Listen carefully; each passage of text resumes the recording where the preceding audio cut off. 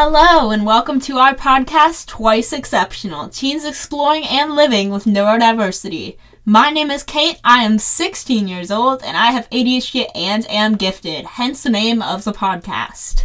Hi, I'm Patrick, I'm 13, and I also have ADHD. In this episode, Cate and I will be discussing the autism spectrum. So our definition of the episode is about the autism spectrum. So Patrick, what is the autism spectrum? Okay. Most of our information from this section came from cdc.gov. Anyways, autism spectrum disorder, ASD, is a developmental disability that can cause significant social, communication, and behavioral challenges. There is a large range of abilities and needs for people with ASD. Their learning, thinking, and problem-solving abilities can range from gifted to severely challenged. So some symptoms of people with ASD include having difficulty with understanding emotions, repeating certain behaviors quite frequently, and not reacting well to changes in their daily routine, so they might keep a very consistent daily routine and be upset when something like that changes. Okay. Treatment for autism includes intervention services at a young age. For some data and statistics, 1 in 44 children have ASD, and boys are 4 times more likely to get diagnosed than girls, but similar to ADHD, these numbers might also just be because girls are less likely to end up going in for a diagnosis at young ages. Okay. Just like most forms of neurodiversity, there are many misconceptions about autism spectrum disorder. It was thought that children with autism could not form intimate relationships, but this is not true.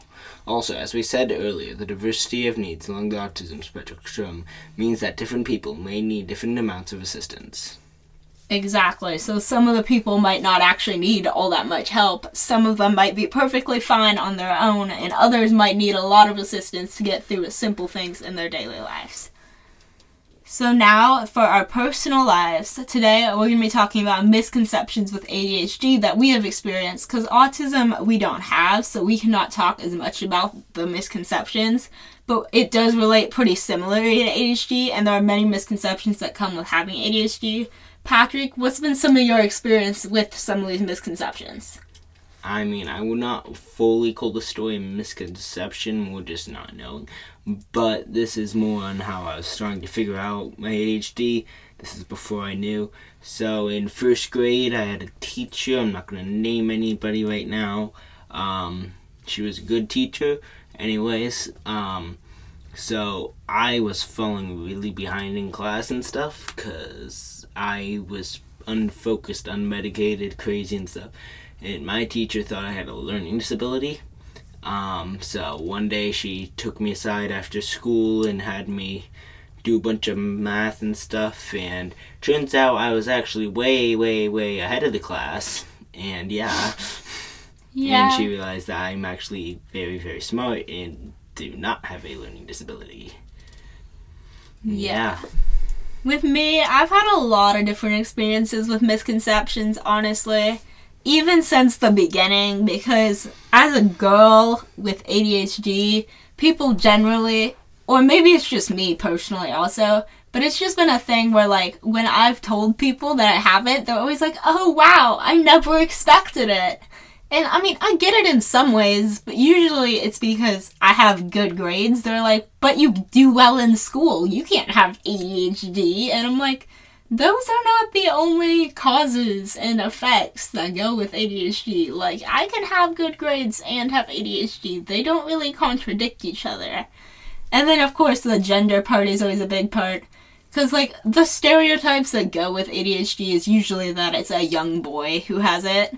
And usually that young boy gets in trouble a lot and does bad in school. And that's not true, especially in my case, because I was a girl and I didn't really have that many problems in school, minus with some of my teachers complaining a lot about me not sitting still or, like, zoning out in class a little bit.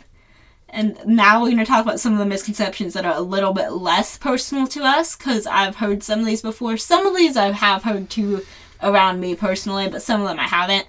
So there's this whole thing on overdiagnosis. So basically, it's this whole thing. It's mostly about adults, but it also sometimes happens with kids, where people think that people are just being overdiagnosing ADHD because there's been a large increase in the numbers of ADHD, especially among adults, but that's not true. It's just because many people were not diagnosed when they were younger.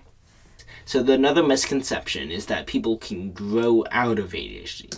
That is not true and not possible, because it is a mental neuro condition. I don't even know if that's a real term, but it's not something that can go away. It's like if you're missing half your brain, your half brain's not just gonna magically appear. Yeah, but we're not missing half our brain. We're not missing half our brain, but I'm just saying that as an analogy. Yeah, it's more... A better analogy would be if half our brain is, like, different than the rest of our brain, it's not going to magically turn the same. Yeah.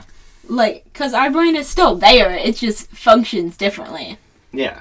But, like, growing out of ADHD, I know that's been a thing, because even when I was younger, I remember hearing it all the time, that people are like, yeah, but only, like, so many people with ADHD still have it when they're adults. And I'm like, how do they just grow out of it? How does that, like, work? That's not what's happening. What's happening is people are learning to cope with it. They are diagnosed, but they find ways to cope with it so that it looks like they don't have it, but really they're having a constant battle of masking it inside of themselves. Exactly. And many adults that I've heard stories about and learned about, if they got diagnosed as adults, I feel like it explained a lot of their earlier life to them, and like overdiagnosis, and they're like, yeah, but that's not true. That's another thing. A lot of people think ADHD doesn't exist, and I'm like, how can you think that? Why would I be diagnosed with a disorder that does not exist? And also, it's not a disorder, but still. Yeah, exactly. Anyways, so it's fun facts time. Okay, famous people with autism. So, I have a list of 20. You may be surprised by some of them. Others you may already know. So we got Dan Aykroyd. Also, by the way, I'm going to murder like 500 names. Don't worry about it. Just sorry in advance. Dan Aykroyd, whatever, actor and film writer. Some people may know this. Albert Einstein. If you don't know who he is, you should know who Albert Einstein is. He's very famous. Daryl Hannah, actress and environmental activist. Anthony Hopkins, an actor. Heather Kuzmich, reality TV contestant and model. Tim Burton, a movie director. You should know that one too. Sure. I know that one at least. I don't. Well, that's good. You do. Nightmare Before Christmas. Oh. Anyways. Oh, wait, no, I'm not aware of that name. Anyways. Henry Cavendish is a scientist. Charles Darwin, naturalist, geologist, and biologist. Why did I say it that way? Biologist. But biologist. Anyways. Emily Dickinson. Bobby Fischer, the chess grandmaster. Bill Gates, co-founder of the Microsoft Corporation. Barbara McClintock, scientist in something. Cytogenesis. Yeah, something like that. Michelangelo, sculptor, painter, architect, poet. I feel like I said one of those things wrong. Anyways, so Isaac Newton, mathematician, astronomer, and physicist. By the way, some of these people who are older, it's just assumed because of some of the behaviors they had that related to autism, so it's not you confirmed. Can't really diagnose them in the past when it didn't exist. So. Anyways, Jerry Seinfeld, and you probably should know him. He's a comedian. Satoshi Tajiri, I think it's Japanese, I don't know. It's creator of Pokemon. Yeah, the creator of Pokemon had autism. Nikola, why did Nikola Tesla. Yeah, Nikola Tesla. I feel like I was saying that wrong. Inventor, obviously. Elon Musk, everyone knows who he is. Anyways. Clay Marzo, a professional surfer. Dr. Vernon Smith, a professor. Next up, we got school tips. So today I'm going to be talking about getting your homework done. A big struggle for people with ADHD in general. So one trick that I have for getting your homework done is the biggest problem is always starting the homework. Because you never want to start. Because starting is boring and homework is boring. And it feels like a waste of time a lot because you don't understand long-term goals. Because we all have time blindness. So like, we don't understand long-term stuff. So we're like, yeah, but we could play games now and do our homework later. And then later it becomes way too late.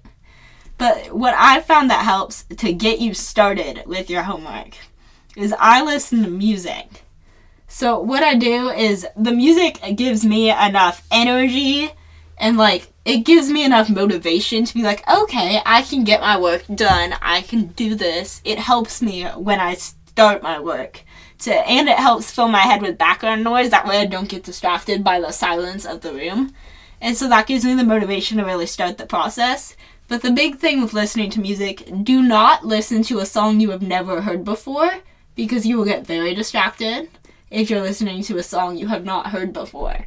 Play songs you already know that you like. By silence. Can you not get distracted by silence? When you're sitting in a silent room, you don't stare at the wall instead of doing your work? Yeah. Yeah, I do that sometimes, but only when the work's insanely boring and, like, I know it has no contribution to anything I'm going to do. Patrick, this is just... Okay. Anyways, sorry. Maybe you just experience it differently, but I know that motivation to start homework, especially boring work, that's kind of the whole point of this. But anyway, don't listen to music you haven't heard before, because then you will get distracted just listening to the music instead. Music works best. You can listen to other stuff if you want, but, like, music works best, especially if you actually have to focus during the work. Don't play the music too loud, because you just want it to be there, but you don't want it to distract you. So just play a song you already know you like, so it gives you the motivation to start, but then just have it, like, quietly playing in the background, so that way it can keep you, like, focused. And that's it for this week's episode of Twice Exceptional. In this episode, we talked about the autism spectrum and the many different parts that come along with that, including some of the common statistics and some of the misconceptions that go with that, and some famous people that have autism. We also discussed ADHD and some common misconceptions that come with ADHD and easy ways to help you start getting your homework done.